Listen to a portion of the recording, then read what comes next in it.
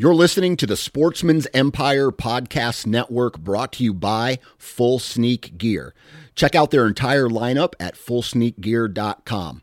Also be sure to check out our entire stable of podcasts at sportsmansempire.com. New from Moultrie Mobile, the Feed Hub offers first-of-its-kind cellular connection and control for nearly any spin cast feeder on the market. When used with the Moultrie Mobile app, you can monitor feed and battery levels, run feeders on demand, receive alerts when feeders are clogged, and remotely adjust feeding times. The Feed Hub is ideal for anyone who maintains feeders.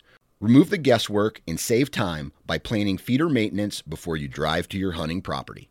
For more information, visit MoultrieMobile.com.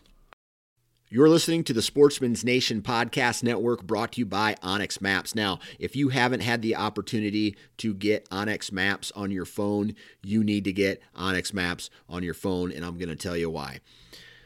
Number one, I am the kind of guy who likes to know where I'm at all times, and I like to do a lot of running and gunning. So there's times where access is very important for me, knowing where I was at, knowing how to get to a specific location, especially in the dark of morning or night, getting in and getting out.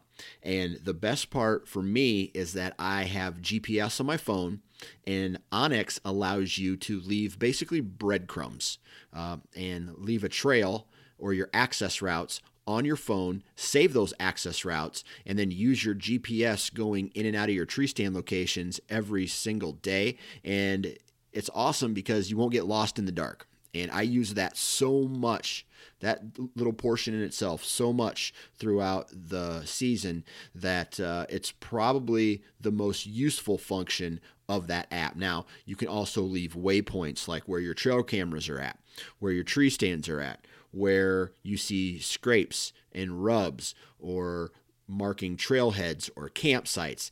This is the perfect app for a do-it-yourself hunter. I mean, really for all hunters, because it allows you to journal your properties that you hunt, right? And the more information you have, the more successful you will be on a yearly basis, because you keep gathering data and gathering data and gathering data.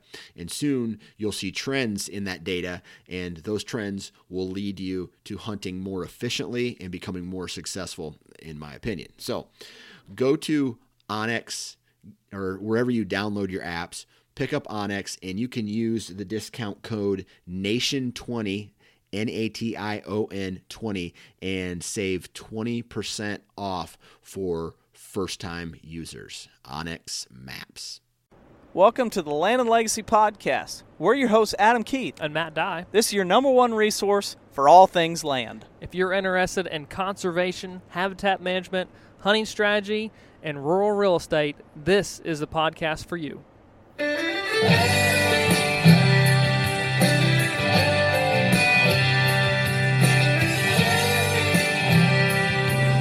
right, guys, welcome back to another Land and Legacy podcast. I'm your host, Matt Dye, and we've got something pretty cool in the works for this week, guys. We've got some more just proof and evidence to throw at you from some client success here in the great state of Missouri. Guys, I think, what better way, as Adam and I talk every single week about all these different practices and recommendations and habitats, restoration, improvement, all these different things, all these different techniques that we cover. What better way to just prove their value than discuss some of the history and the development of the properties that we've worked in the past. And so as we're coming into December right here, this is the third full year of Land and Legacy. So a lot of the guys and girls who have been a part of the journey with us have had several years of implementing these techniques, applying them to the property, watching regeneration happen, watching transformations happen, and woof, there you go. Here's some awesome hunting in return. And just a short amount of time, when you really think about owning a piece of land and making changes to it, there's some things that we cover that they take years to develop, or it takes years to develop that age structure, have that influence on a herd. But sometimes in the right areas and by doing the right practices and being effective at them, you can see some awesome changes relatively quick. And so a couple weeks ago, Adam talked with several folks from across the country, and I talked with a client from Kentucky, a central portion of Kentucky, who was doing just some fantastic stuff, making these big changes, these big transformations. And today is no different. We're talking to a gentleman out of South Central Missouri. So again, pretty close to us. Habitat is just slightly different, but than what you guys would probably hear us talk about at the Prairie Hollow property. Just some slight changes, but those changes make a difference. And so some of the practices that he has done, him and his I believe his dad or father-in-law have done on the property are just incredible. The response from the Habitat is incredible, and their success on this relatively small-ish farm, and in odd shape too. It's not one of those that just perfectly lays. It's just a very applicable property to what it is that a lot of people probably face. And so this is proof, this is encouragement, and this doesn't happen overnight or without some determination and rolling up the sleeves and getting busy and getting some work done. So guys, I hope you enjoy this week's podcast as we're talking with Ryan Hesse from Dallas County, Missouri. All right, Ryan, are you there? I am here. Man, I appreciate your time this evening. It is it's still November. I know you've already got a buck tag filled, but you could be doing a lot of other things, but you decided to join me on the podcast tonight, so appreciate your time. Absolutely. Well, this podcast, after a text from you last week, I've been really looking forward to, honestly, having this discussion, recording it, and sharing it with everyone, because some of the success that you guys are experiencing on your property, you just can't make up. You want to have these awesome experiences, and you want to do meaningful work on properties, and then yield the results. And you guys are doing it to a T, and truthfully, from what it sounds like, and we haven't even gotten through all the examples that you guys can share, but what it sounds like is the wildlife are just responding to a T, and you guys are experiencing just, I don't want to say dream hunts, but just fulfilling hunts, let's say. Is that right? Absolutely. And for lack of a better term, I would say it's almost shocking. I mean, we've had some of those moments where we're just going, I don't, we haven't even worked through the whole plan that we discussed with you guys, and Sure. We're just going, how can it even, get better than it is? But we're gonna keep doing it because we know, we're not going to stand still. That's for sure. That's right. Man, that's so cool. So we'll start with kind of a brief little overview of the property, and I guess we worked with you in February of 2018. So it's been almost 2 years since we were there, the day of the consultation, and you guys have been pretty busy since then. And we're looking at roughly 147 acres property, South Central Missouri, correct? That is correct. Yes. Awesome. And so how long have you guys owned that property? This was our 6th year of hunting it. So, 6th year, and in year 2 of kind of doing the native restoration process. Mm-hmm. Awesome. So 4 years with no, just let's say, general work besides hanging some tree stands and getting out there and hunting. What were those years like, and what ultimately made you guys decide, hey, I feel like we can make this better, just don't really know how to? What was that deciding factor for you guys? I think one of the biggest determining factors was how spotty, I guess you could say, the hunting was. it was, you could literally, and we took, a couple good bucks on off the property in the 4 years prior, but you didn't know from November 1st to November 2nd, 3rd, 4th, or 5th, and in that prime time period, what was going to happen, where the deer were going to be going, which stand to sit, and you use the wind to your best advantage. But Sure. other than that, the predictability and was just non-existent. So pretty. It was like, let's say, a roll of the dice. It's like I'm gonna hunt here because I know the wind's good there, but beyond that, it could happen or it may not. Just let's say Absolutely. Okay. Absolutely. And your guys' the shape of the farm is pretty unique. It's rather long and narrow from Yes. top to bottom, and so access, really, you guys have one point of access, one point of entry. And so how did that, let's say in those 4 year that time frame, what kind of impact did that have for you guys? As far as impact, I would say Yeah. we didn't know necessarily the impact we were having. We Mhm. just knew that this is how we access the farm. And we just, we'll go, we'll take, our buggy, and we'll park it right here, and Mhm. we'll just walk from there and hope for the best at that point. Sure. And so, but you guys knew it was kind of a limiting factor, or it played a role into, the success that you guys would have, but just didn't know necessarily what other options there were to be able to improve it. Right. And I think we would say our best stands were obviously the stands that were furthest from the access at that point for 4 years. So we would, walk, access through the middle and walk, to the edges. And now, even though we access via a low road, kind of going through the middle of the property, with the changes that have been made, you wouldn't know the difference at all, as far as that we were accessing through the middle, because the heart of the property now is where the action is at. Awesome.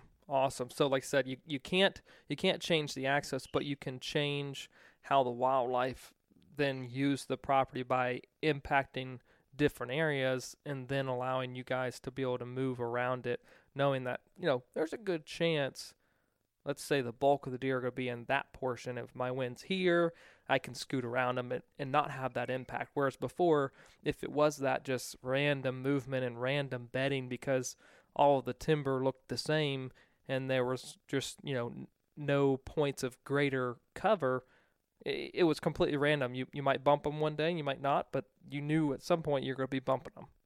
100%. Yes. I mean, you didn't know where you were going to bump deer. You knew you'd probably bump deer somewhere, but now we know, okay, morning hunt, we're going to hit these stands because we know where the deer are coming from. Evening hunt, we're going to, J-hook around them or get around them, get the wind to our favor, because we know where they're spending their time from, 11 a.m. on until they come out at, 3:34. Absolutely. Awesome. So, okay, you guys had some success prior to the consultation and everything, but now let's just talk prior to getting into what you guys actually did. Just wildlife sightings. What has changed? What have you guys experienced? Let's talk, deer numbers or mature buck sightings versus turkey numbers or poult success for brood rearing of poults, turkeys, and any other critters you're seeing. Yeah. We'll start with turkeys. I think the big thing this year, and I know I talked to you earlier this year, that we want to do was really start getting into the edge feathering. One, for the, guiding deer to try to use, in certain areas, but also to create that better habitat for, the brooding and for the poults. And turkey really, in fact, this deer season, I would say in the last 4 weeks, I've seen as many turkey on the property as I did during the fall, during that time period, probably the prior 4 or 5 years. Wow. That's crazy. It was shocking. I mean, Sure. I did an all day sit one day, Mm-hmm. and the middle of the day I start hearing things, and the next thing I know, I just see black dots start walking towards me, and they're everywhere. Oh, that's awesome. That's about the only time I think in the month or early portion of November that you kind of wish November away and hope that it's actually late April in Missouri. Oh man, that's what I was thinking about. That's exactly what I was thinking about. Was going. I cannot wait now for a warm morning and some gobbling. Yeah, absolutely. Good. So turkey numbers are doing good. You're seeing birds. We're seeing birds there. As far as deer numbers go, it's honestly, I mean, just stronger than it's ever been. Wow. You know, it's very impressive. Like I said, it's shocking to see. You don't want to take for granted how well things are doing. That's, I mean, mature buck sightings. I can tell you, in the 4 years prior to starting any work, we would say if we see 1 or 2 good mature bucks, and that's not including getting a shot opportunity. Sure, right. But it's just the fact, if we see that, you're laying eyeballs. That's been a good season, just because that's, we're in the middle of cattle country. Yeah. I mean, and that's the thing, when we talked about, where you're located, South Central Missouri, and there's good deer around. Don't get me wrong. Like, there's strong deer that get thrown out every single year, and just about every county. It happens, and it can happen more so than what it does. But this portion of Missouri is not the sought after, famed, the thing that everyone dreams about. We are in cattle country, and that's it. Absolutely. And and I think that a lot of people, and I hate to say this, I'm sure, use that as an excuse. Oh yeah, well, that's the truth. It really is, and I don't see from our experience, when done right, I don't see that cattle country, let's say, being a huge limiting factor. There's ways to manage around that. And benefit wildlife, benefit cattle, and the right appropriate forages for both. It can be done, but it takes a change of mindset and sometimes holding back on that trigger, because absolutely a lot of what we don't have is the age structure, because people see a good 3-year-old and think, wow, that deer's something, and rather than saying maybe when it hits 4, if I've got the right groceries or a different nutrition here on my property, it's going to do something better. It's just a little bit different mindset. So the mature bucks, let's say per square mile, is different from other portions of Missouri. Absolutely. And one of the unique things that I got to experience this year, and I obviously didn't get to put a tag on him, and I say but it may be next year. But we had a 4.5, 5.5-year-old deer. We had his core area down to around 15 acres. Oh, wow. Early part of November, and we were on the outside of it, and we were trying to just pick and chase him that way. Yep. And we had him at, my dad had him at 60 yards one evening, during archery season, towards the end of archery season, before firearm season here in Missouri. Yep. And then I honestly, the next morning, we had a stand set up, and I said, I'm going to go in for him. Sure. This is the time. And by golly, I had him at 34 yards, and he was just in some thick brush, and that's perfectly fine. That's what you want. And I watched him walk away, and that was just as fun as harvesting the buck that I did this year. Yeah. It's just because, one, I got to watch him for 10 or 15 minutes, and he didn't know I was there. Yeah, exactly. And then, and then to say he's living on our farm. Yeah. He's spending a time on our farm. How crazy is that? Right. And I think that you can probably speak on this probably pretty clearly, but seen the difference between quality habitat and then what that does for not only consistency in deer movement, but also just concentrating deer movement around those areas. So that 15-ish acre area that he was using very consistently, there's probably other deer that you've seen. Maybe you're not looking at them as critically as this deer because there may not be a hit list or whatever, but when you have these pockets of quality habitat, it really does shrink that down. Are you seeing that on your property as well with other deer besides just this buck? Absolutely. In fact, the buck that I harvested that obviously you've seen pictures of, we have him on a scrape. I don't know how many pictures from end of October till November 10th or November 15th, whenever it was the last time I pulled cards, but he was within 200 yards of that scrape where I harvested, 150.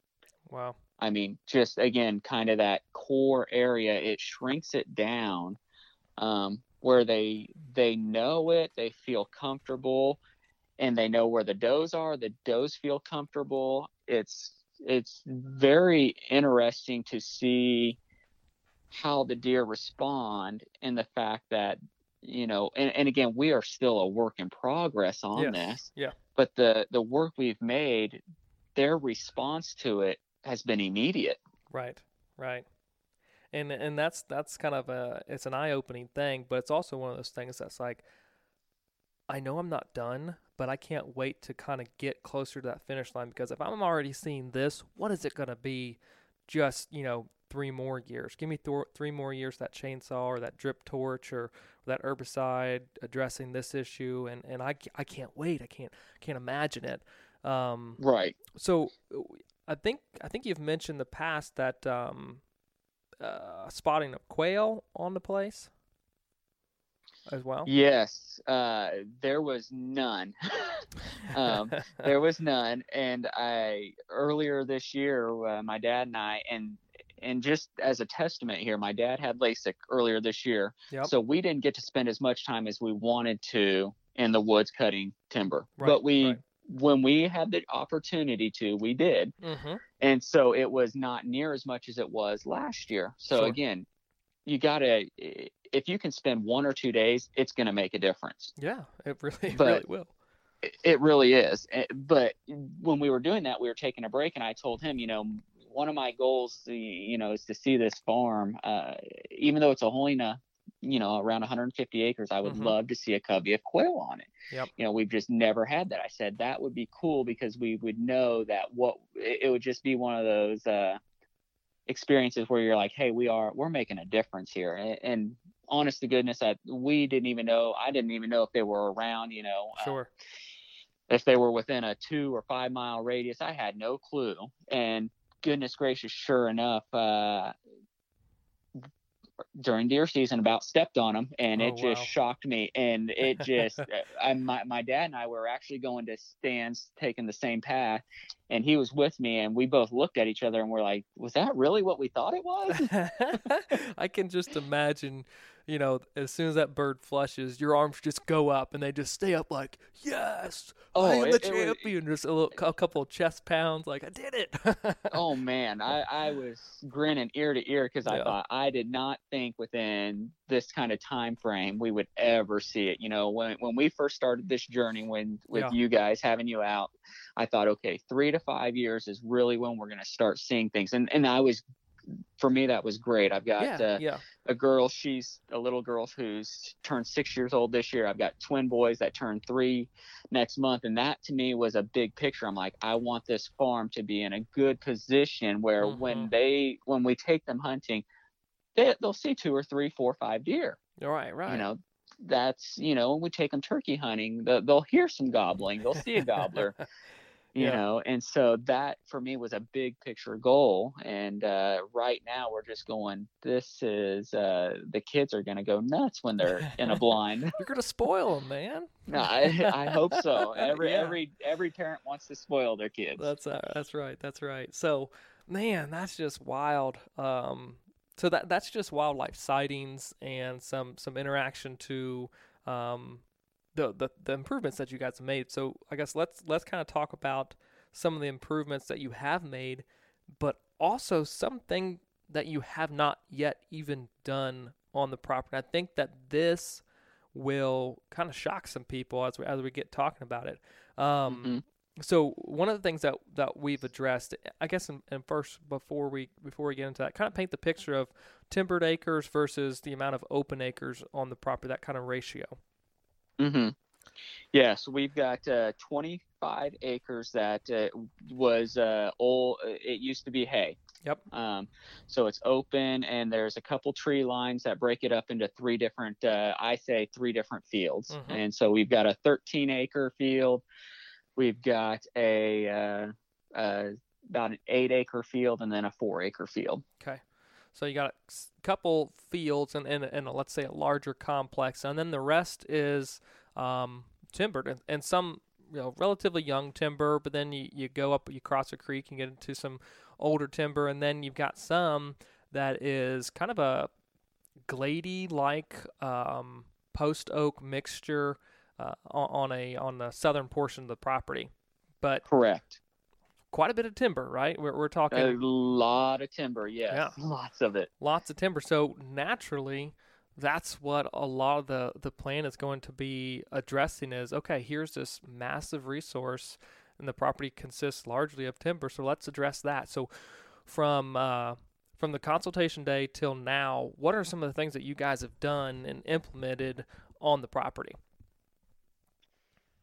I think, and now this goes back to probably last year when you guys were doing the would you rathers. I posed you the question, would you rather remove cedar, eastern red cedar, eradicate fescue, and a third option, just giving you guys a third option. And both responses were eradicate fescue. Yeah. And I thought, by golly, I think at that time when I sent that, it was, we had you out 2 weeks prior. So it was still February. I was like, I can't spray fescue now, but I know this is a high priority. So from February until the end of March, because if I remember right, we were wet in March and we could not get anyone to spray. Yes. And then April came, and in Missouri, we have and we had a rough winter too that year. Yeah. That was a rough winter. Late winter was rough. It was very cold. We had precipitation, and so naturally, even though it was a cool season grass, that yearly difference was fluctuating. And normally you could spray fescue here in our area pretty much any time in March, anytime maybe minus the first week of March, that last 3 weeks, you can spray and be really effective. But that year when you guys were looking at it, it wasn't until April. Because of just the late winter, and sometimes just not to get away from it, but sometimes that's just the cycles and the changes in season. Sometimes you have to be able to adjust to make these necessary changes. You can make these general recommendations, say it's going to be roughly this time, but this was one of those years where hey, we had to kind of adjust on the fly and address it when that cool season was actually going to be photosynthesizing and take that herbicide in to be able to kill it and do an effective job. Mm-hmm.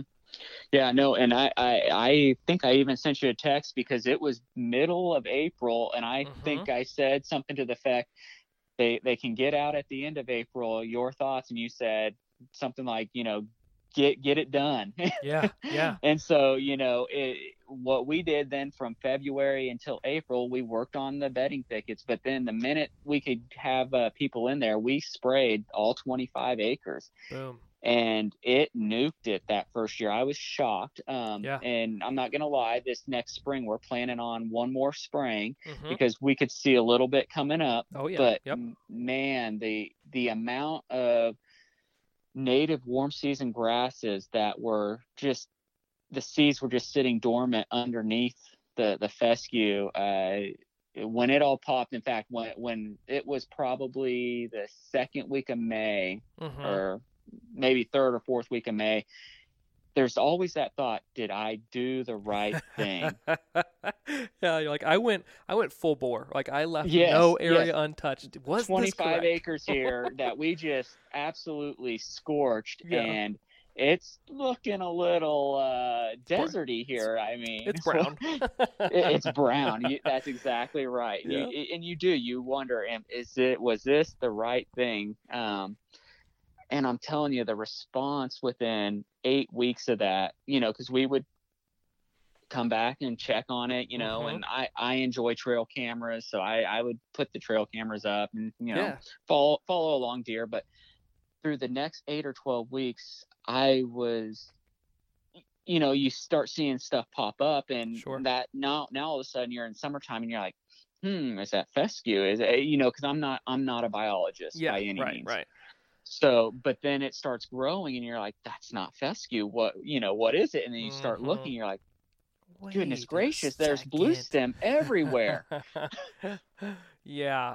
So a little bit of, let's say, backstory and history on these fields, and this is what, let's say, and to put everyone's thoughts in my minds when we made the recommendation, is these acres had been hayed, and it was a local guy, I think a neighbor, who was doing the haying for you guys. Is that right? That is correct, yes. And it was pretty much a deal where, hey, you come in, clean these fields off for us, don't let them get too brushy, take the hay, it's yours, but you're just going to help us out by clearing the fields. Is that right? That was a previous agreement? Essentially, yes, and that was just carried on from the previous landowner, because the previous landowner said, "Oh, neighbor X, he just hays it, and he watches the property." Right. Okay. And, so it was kind of like when we bought it, it was okay. Let's not upset the apple cart immediately here. Yeah. But again, at the same time, we're like, well, we don't have tractors, we don't have the equipment to hay it, so it's mutually beneficial at this point in time. Sure. So through that process, this neighbor who was doing the haying and the baling, it was a very kind of, let's just say, secondary of importance for him, because we could tell that a lot of times bales were left in the field late, or it was hayed way past prime for fescue. And when you do that, generally speaking, in our neck of the woods, when you have these really late initial first cuttings, and there is a decent seed bank of warm season grasses, you will start to see the warm season start to poke through and start to see little blue stem trying to struggle through, or little pockets of Indian grass. And I remember being in that 13-acre field and seeing, wow, there's a big old clump of Indian grass over there and one over there. And it was not dominant at all, but it was still there. And then around the very edges of the field too, it was, man, there's big blue. There's Indian. There's little blue over there. So we could tell that underneath of this carpet here, there's something more. There's something better. And most likely, even if you get a heavy forb component and not that grass component, you're still way, way, way better off. So regardless, we're spraying it out, and that's what led to the decision. But from what you're telling me and explaining to me, is it came back really good. Oh my goodness. Better than, again, you just don't know, at least for me. I'm not experienced, so it's like, I just don't know. And when we did it's unbelievable too, because we try to keep a lane around all the field edges, and I will say mowed for trails, for access. It makes it easy for us. Obviously the deer love it too. But when you're walking right next to it, and I'm not a tall guy, I'm 5'6", 5'7", but it's taller than you. Right. And then you see trails going into it, because it's, 5.5, 6 foot tall or taller. You're just going, this is unbelievable. This is just truly crazy. Right. So it's shocking to me how much was in the seed bank, honestly. Sure.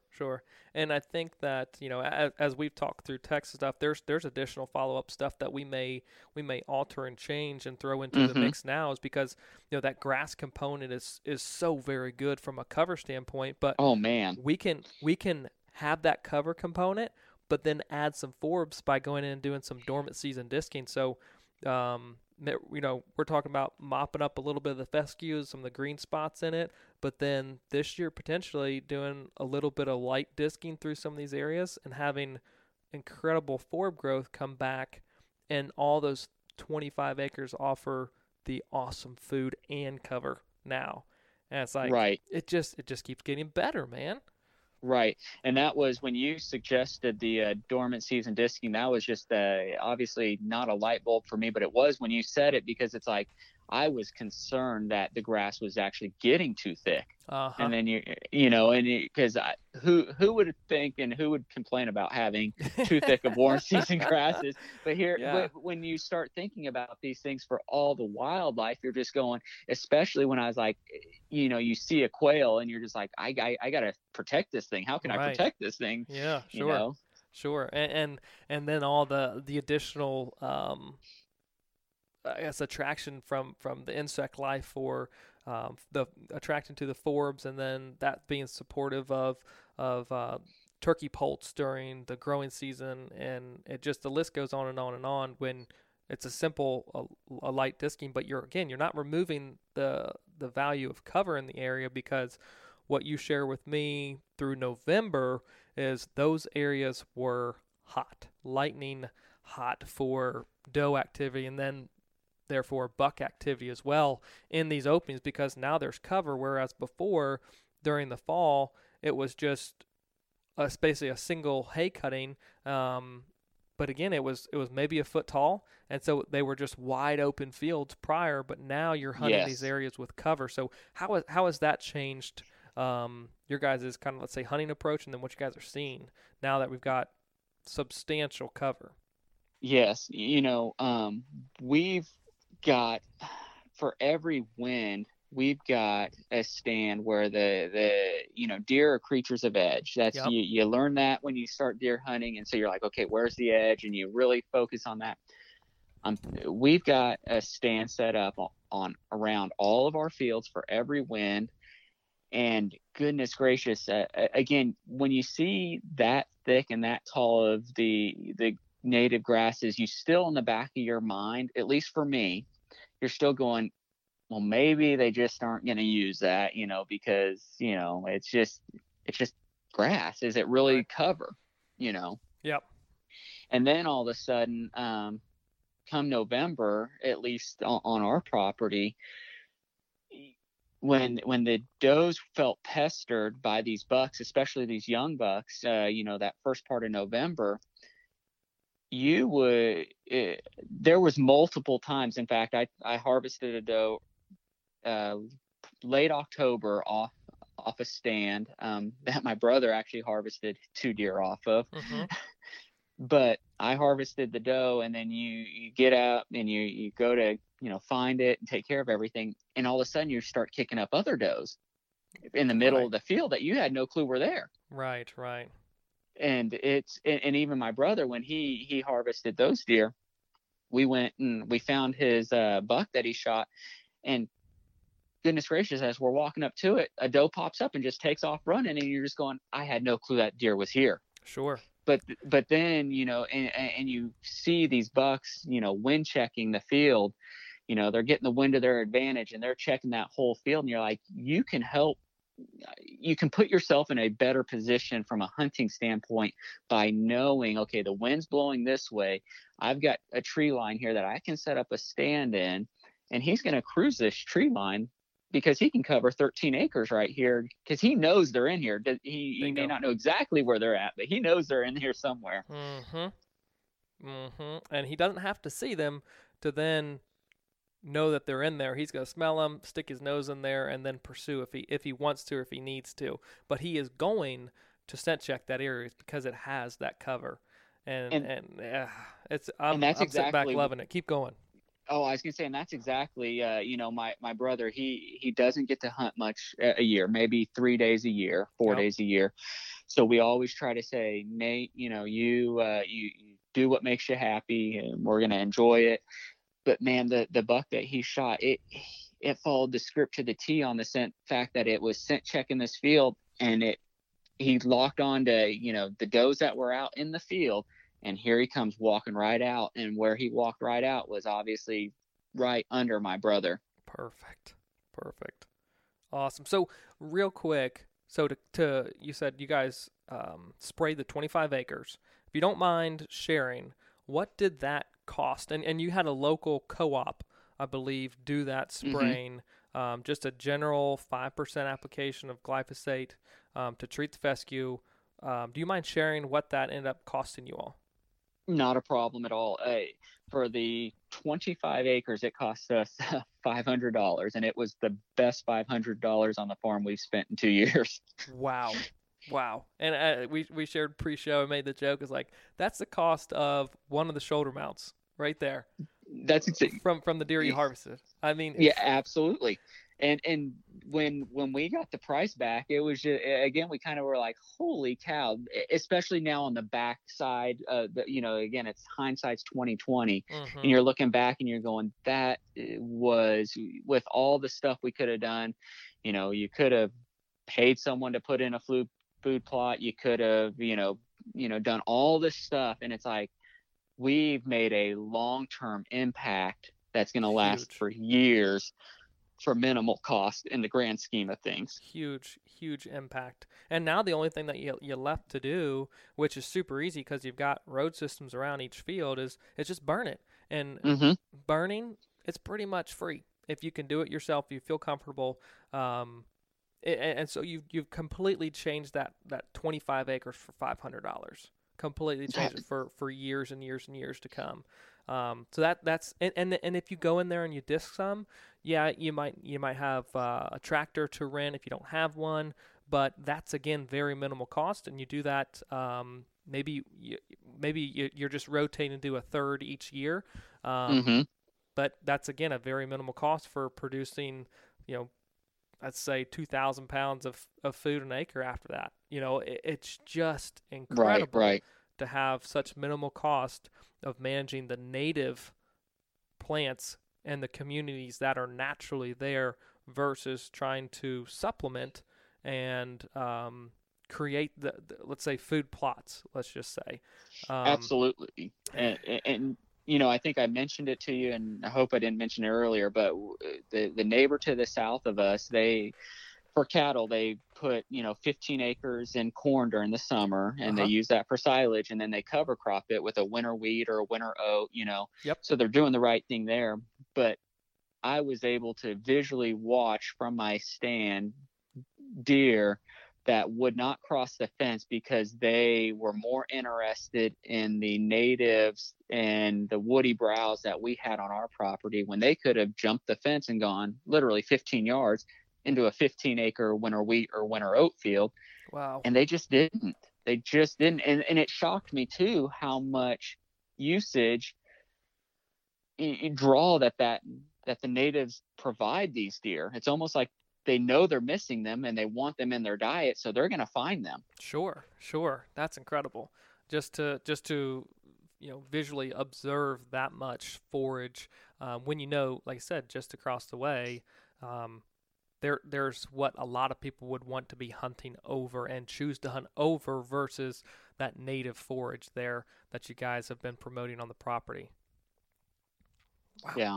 So when it comes to the timber and everything, you guys have gone in and cut quite a few bedding areas or bedding thickets across the property. And I think that you personally have had success the past 2 years hunting and harvesting deer. Kind of describe those scenarios and what you guys have done. I think by now, hopefully everyone kind of knows that, those are roughly little mini clear cuts in the timber. If there is productive oaks or mass producing trees, probably going to be opting to leave those, but largely, we're talking 80% canopy open to get the brambles, the woody browse, those types of forages back in those areas that also produce the cover. So talk a little bit about some of the hunting strategy that you've deployed there and some of the success. Right. I would start with saying this, before we had you guys out, I had tried to do some reading again as a fairly new property owner. You start reading about timber stand improvement, what it is. So you get this idea in your head. But let me tell you, it's an overwhelming feeling saying, you mean you want me to cut down trees that are going to take years to grow back? And Sure. so I know there's people that are probably listening doing in the same boat that I was in, saying you just don't have that confidence. So number one, when you guys came out and you said, this is a great area, just fire up, flush cut, and you start going through it, you're just like, it gives you a confidence that you did not have. And I think Sure. that is essential in all of that, is being able to say, putting trust in that and giving you the confidence to do that. Awesome. So that to me is number one. Yep. Number two, the way we laid it out, we've got a handful of these bedding thickets, throughout the property, or more than a handful. But we debated, do we stick to one, this year, and then, one or two this year, and then do one or two next year, or do we evenly distribute it, and spend an hour on this one today, an hour on that one today, an hour on that one today, and an hour on that one today. We put 4 or 5 hours in, and we work on 4 or 5 hours, and then when we come back, we'll do the same thing.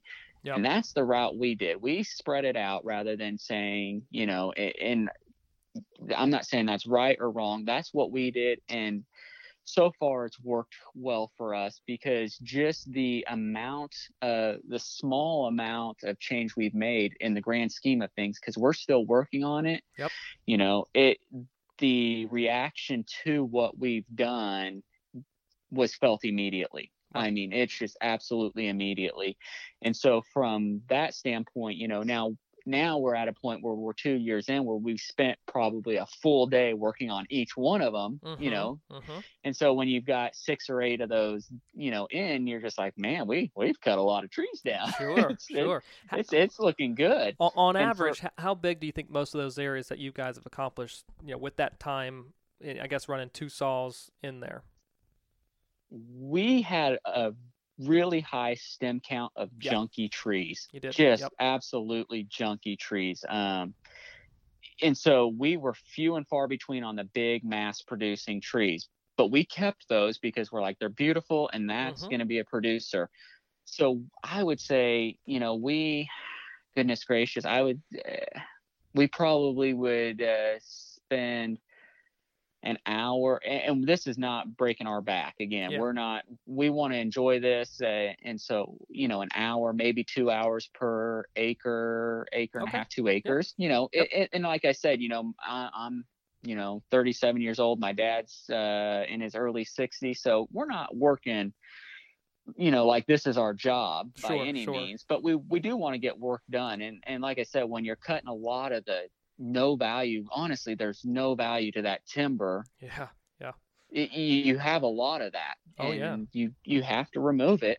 That's it. And honest to goodness, and to get to the hunting strategy side of things, for the last 2 years, I've harvested 2 bucks that downwind side of the bedding area where they were coming into it. It's been predictable. And I would, I know you guys have mentioned it multiple times, but if I never do or see another hinge cut again, I'll be happy. I've observed too many deer, and we don't have hardly any hinge cuts. And I will, but we did do some. And looking back on it now, I'm like, I might just go back and flush cut those things, because honestly, they don't serve any purpose for what I'm seeing, compared when I'm looking over this acre and a half area that's been TSI'd, and I've got these hinge cuts, and I can watch the deer and how they're moving and how they're responding in their element. It's like, I personally just don't see any reason for it. Sure. Well, that's a good observation. I agree. And I know that's the fad, and obviously that's everywhere. And again, when we first became landowners, and you start reading, and goodness gracious, hinge cuts are everywhere on the air. Yeah. You're going to find that. And so you, in your head, you're like, okay, this is the way to go. Right. But, I just would, for the purpose, the best purpose we found for it on our property has been the edge feathering, to steer the deer and to provide, almost a wall per se, and then to allow that sunlight to get behind there to really widen that edge, to steer the deer, and Perfect. to provide a different edge versus a hot, that hard edge of timber to field. Preach. I'm over here saying preach. Amen, brother. You're going to host the next podcast. I don't need to say anything. I love it. No, I mean, it's when you have the ability to observe the stuff and just watch deer react to it, it just makes a lot of sense. It's just that further confirmation of it's not necessary. So I'm not going to spend my time doing that. But in these instances where I'm trying to steer deer, then you start seeing them navigating around these treetops and coming out 20, 25 yards from the stand. You're like, okay, here's where it's applicable. Yep. And, and I guess why I get so excited about it is obviously seeing is believing. And I didn't think I would see it to this extent, but man, it's like, I hope other people are able to experience what we've experienced. And it's just like, man, listen to Matt and Adam. They know what they're talking about, guys. Well, no, I think you're doing an awesome job of relaying. Okay, hey, we hear the elements that we've been working on.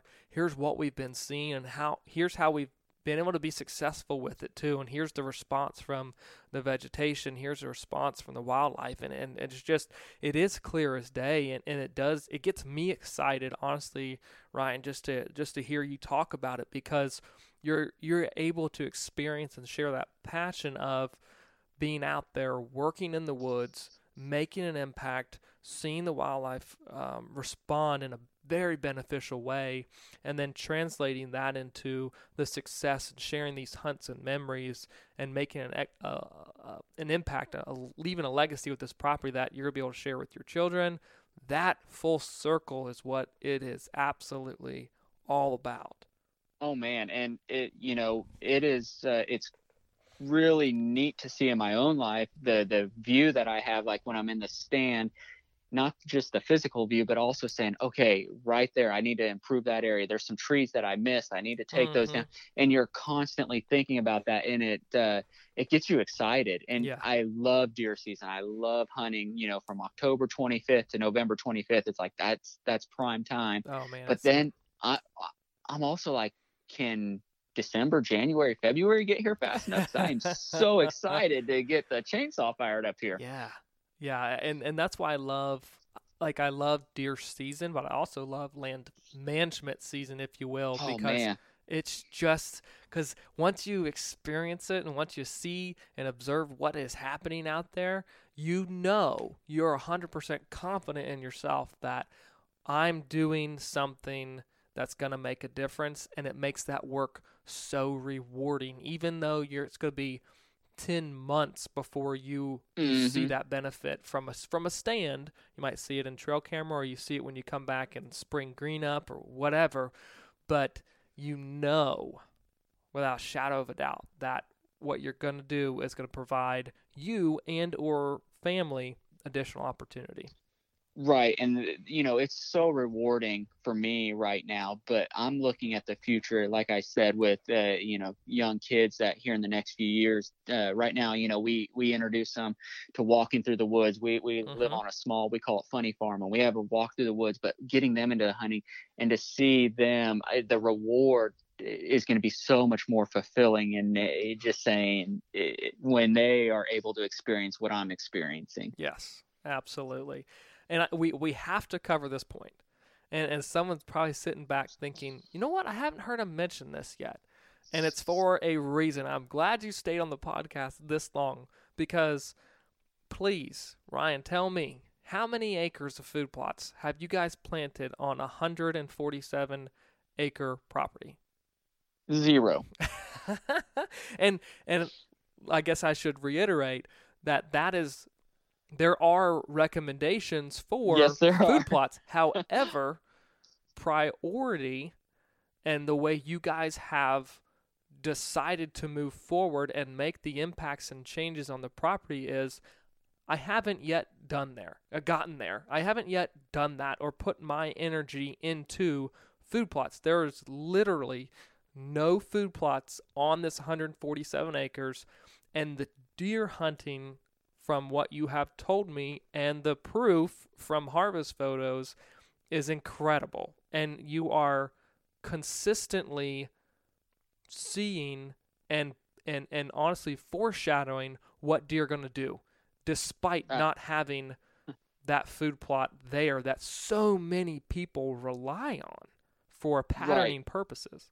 Right. And I think, you hit the nail on the head. You just said so many people rely on it, but also food plots again, for someone getting into it, they can also be intimidating as well. Sure. So then you're like, okay, what's not intimidating? Well, eradicating fescue, that's not intimidating. Right. Firing up the chainsaw, putting on your safety equipment, that's not intimidating. I can handle both of those things, and I can put in a few hours doing that. And when you do that and you start seeing the results of that, I hate to say it, in the back of my mind, I wonder, do I really, food plots one day would be cool, to hunt over because they're beautiful and, but man, is it necessary? Yeah.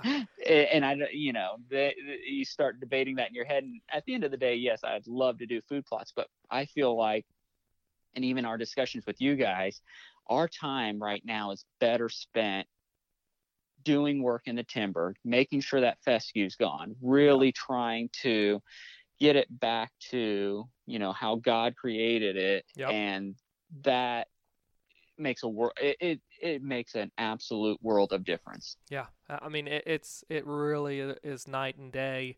And what I'm really excited for you guys is to begin implementing prescribed fire now into these systems. Now that you have gone and mechanically changed or altered these open fields or altered the timbered units on this property, now that you're experiencing that regeneration and seeing these diverse forages and forbs come back, now it's about time to start looking at it and saying, wow, how do I make that better? How do I keep it? Because we're experiencing such good stuff. How do I keep it in this state? And that's where the fire is going to come through and really just probably blow your mind a little bit more when that is into the system of the property. Because I know we shared the numbers there on the podcast before, but when you have young forest regenerating per acre, and let's say you've got 6 or 8 of those from the bedding thickets, you've got 1,000 pounds of forage per acre in those units. When you introduce fire into those, you not only regenerating that young forest, but you're also adding more forb components into it. You're getting up to 1,500 pounds of forage in those acres. So imagine that distributed back out across the property, and then you're addressing the warm season grass fields and adding forbs from disking, and then you're burning on top of that. It just gets so much better, and then you still haven't even done a food plot. Right. And the wildlife knows it and they respond to it. They do. They 100% do.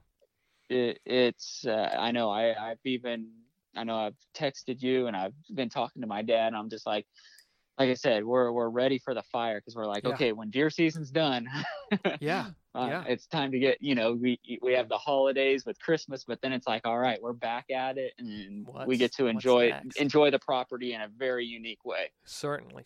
So my question to you is, 147 acres, we're about 2 years into this thing. Did you think that you would be able to experience these changes that you've experienced thus far on the property? No, especially not in this time period. Right. I knew, and that was the thing, when we had you guys out, I knew in my heart, after reading and doing my research, I'm kind of one of those people. I'm a nerd. I like to read a lot. Me too. I'm like, okay, I know this can get better, and I know in my head what needs to be done. But how does this go about? Again, I'm not a biologist. That's not what I've studied. Yeah. so I need assistance. I'm Sure. not going to be stubborn enough to say I don't need assistance here. Right. And that's where you guys know how to do that. So when you came in, it was like, I know what you're talking about. So that's a good foundation. Mm-hmm. And you guys were just, this is how it has to, you go, this is how it gets done. And then you start doing that, and you're just, like I said, the short amount of time it takes wildlife to respond, especially when you're the, for lack of a better term, island Yeah. compared to other properties around you. Mm-hmm. And we've got, what's unique too is we've got on each side of across the road from us, there's 300 acres that doesn't get hunted. Yeah. Behind us, a quarter mile, there's, 200 acres that we're not aware of that gets hunted, and that's great for us, but it's still incredible to see that even the second weekend of firearm season, you have 15 does walk right under your stand. Right. It's just shocking. Calm, just doing what you would expect them to do. It's shocking because 3 years ago, before we started this, the second weekend of firearm season, we would have considered it a good weekend if we would have saw 3 to 5 deer on it. Wow. That's huge. And absolutely. That is a testament to the work that you guys have done, the habitat that you've created, but then also with that habitat in conjunction with the access is now that you're able to know where the deer are and where they're not, and be able to get to these places and hunt the 147 acres more effectively. So that's just incredible. I'm sitting back. I'm blown away from your guys' experiences thus far. Like, I've done this. Like, I know that is what is going to happen, but it's quick and it's powerful. So I appreciate you sharing these experiences thus far with everyone. So with that being said, what is your encouragement or your charge to everyone listening who's maybe nervous to get started in doing some of this stuff? What would you say to them? First off, I would say it doesn't matter if you have 10 acres or 1,000 acres. Yeah. You can make it better. And I promise you, if you've got 10, 20, 30, 40 acres, I can tell you our 147 acres feels drastically bigger now that we've started this. And it hunts so much bigger than I ever imagined. Wow. So, that to me is don't think just because I have, this amount of land. In fact, the house that my wife and I live, we're on 10 acres here. Yeah. And there's a back section that's woods. This here in the next couple of weeks, I'm going to fire up the chainsaw and start cutting trees down, to open it up just for the wildlife for my kids to watch. I love it. So, from that standpoint, don't let the size of the property matter to you. You can make a huge, huge difference. And two, again, if you're like me, you can research it and you can know it in your head, but you need someone with the experience, which is where you guys are. This is what you guys do. You've seen it on tens of thousands of acres on how to do it, and it builds confidence. It's built confidence in me to say, that I'm spraying 25 acres today. Yeah, what I'm doing is making a difference. If someone asks me, what do you think I should do? I'm going to say, spray that 25 acres of fescue, get rid of it. It's going to change your world from a wildlife standpoint. Absolutely. Man, I love it. I love it. This has been a fun podcast, man. I can't wait to look at it in 2 more years and come back and hear the success. Hopefully the kids will be involved in the hunts at that point, and just to hear more of the updates. But man, it's awesome to know that the habitat, the landscape is responding in the way that we hoped, and probably even better.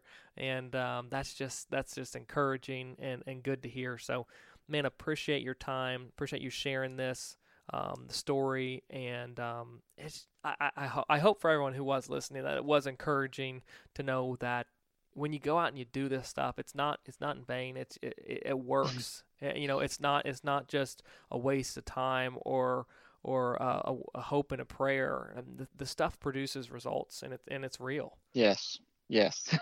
So, No, man, thank you absolutely. so much. No, we appreciate it. And like I said, it's we want everyone else on board right now too. Yeah, no doubt, no doubt. Well, Ryan, thank you again for your time. We'll have to catch up here soon. Sounds good, Matt. Talk to you later, bud. All right, we'll see ya. Bye. I don't know about you guys, but I thoroughly enjoyed that discussion with Ryan. Those experiences, they're pretty powerful stuff, but the important thing is to note that they happen, and it's not random, and it's important to learn from those, and I hope that's exactly what you guys did. But I think Adam and I are going to be almost out of job here with hosting the podcast, because Ryan just killed it. He just nailed all the points that needed to be driven home from, again, here's what we were dealing with before, here's what we changed, here's how we changed it, here's what we experience now, and here's the success. That is the full story. And so, Ryan, thank you again for your time, man. It was awesome. I loved it. So, guys, I'd love to hear your thoughts on that podcast. 147 acres. How applicable is that to so many places across the Whitetails Range? Whether you're in Georgia or Tennessee, Ohio, New York, Iowa, Arkansas, this stuff. You can be successful on there. Seeing, I think it was 4 different mature bucks.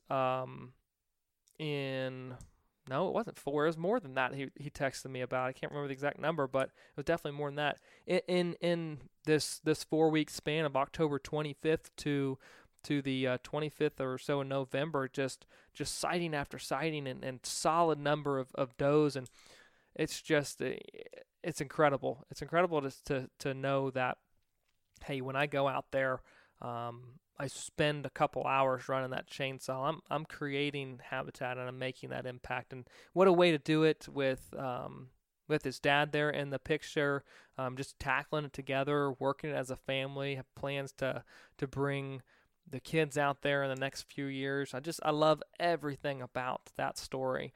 So appreciate you guys listening and following along. Again, let us know your thoughts when you see this pop up on social media. Be sure to be following us there on Facebook, Instagram, YouTube. If you have any questions about what it is we do, please let us know. info@landandlegacy.tv, and we'll get you guys answered up with those questions or consulting inquiries. We've got some awesome stuff coming too.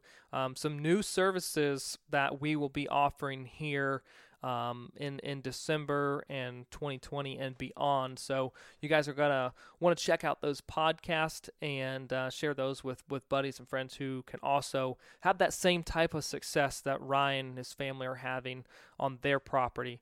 So thank you guys so much again for listening.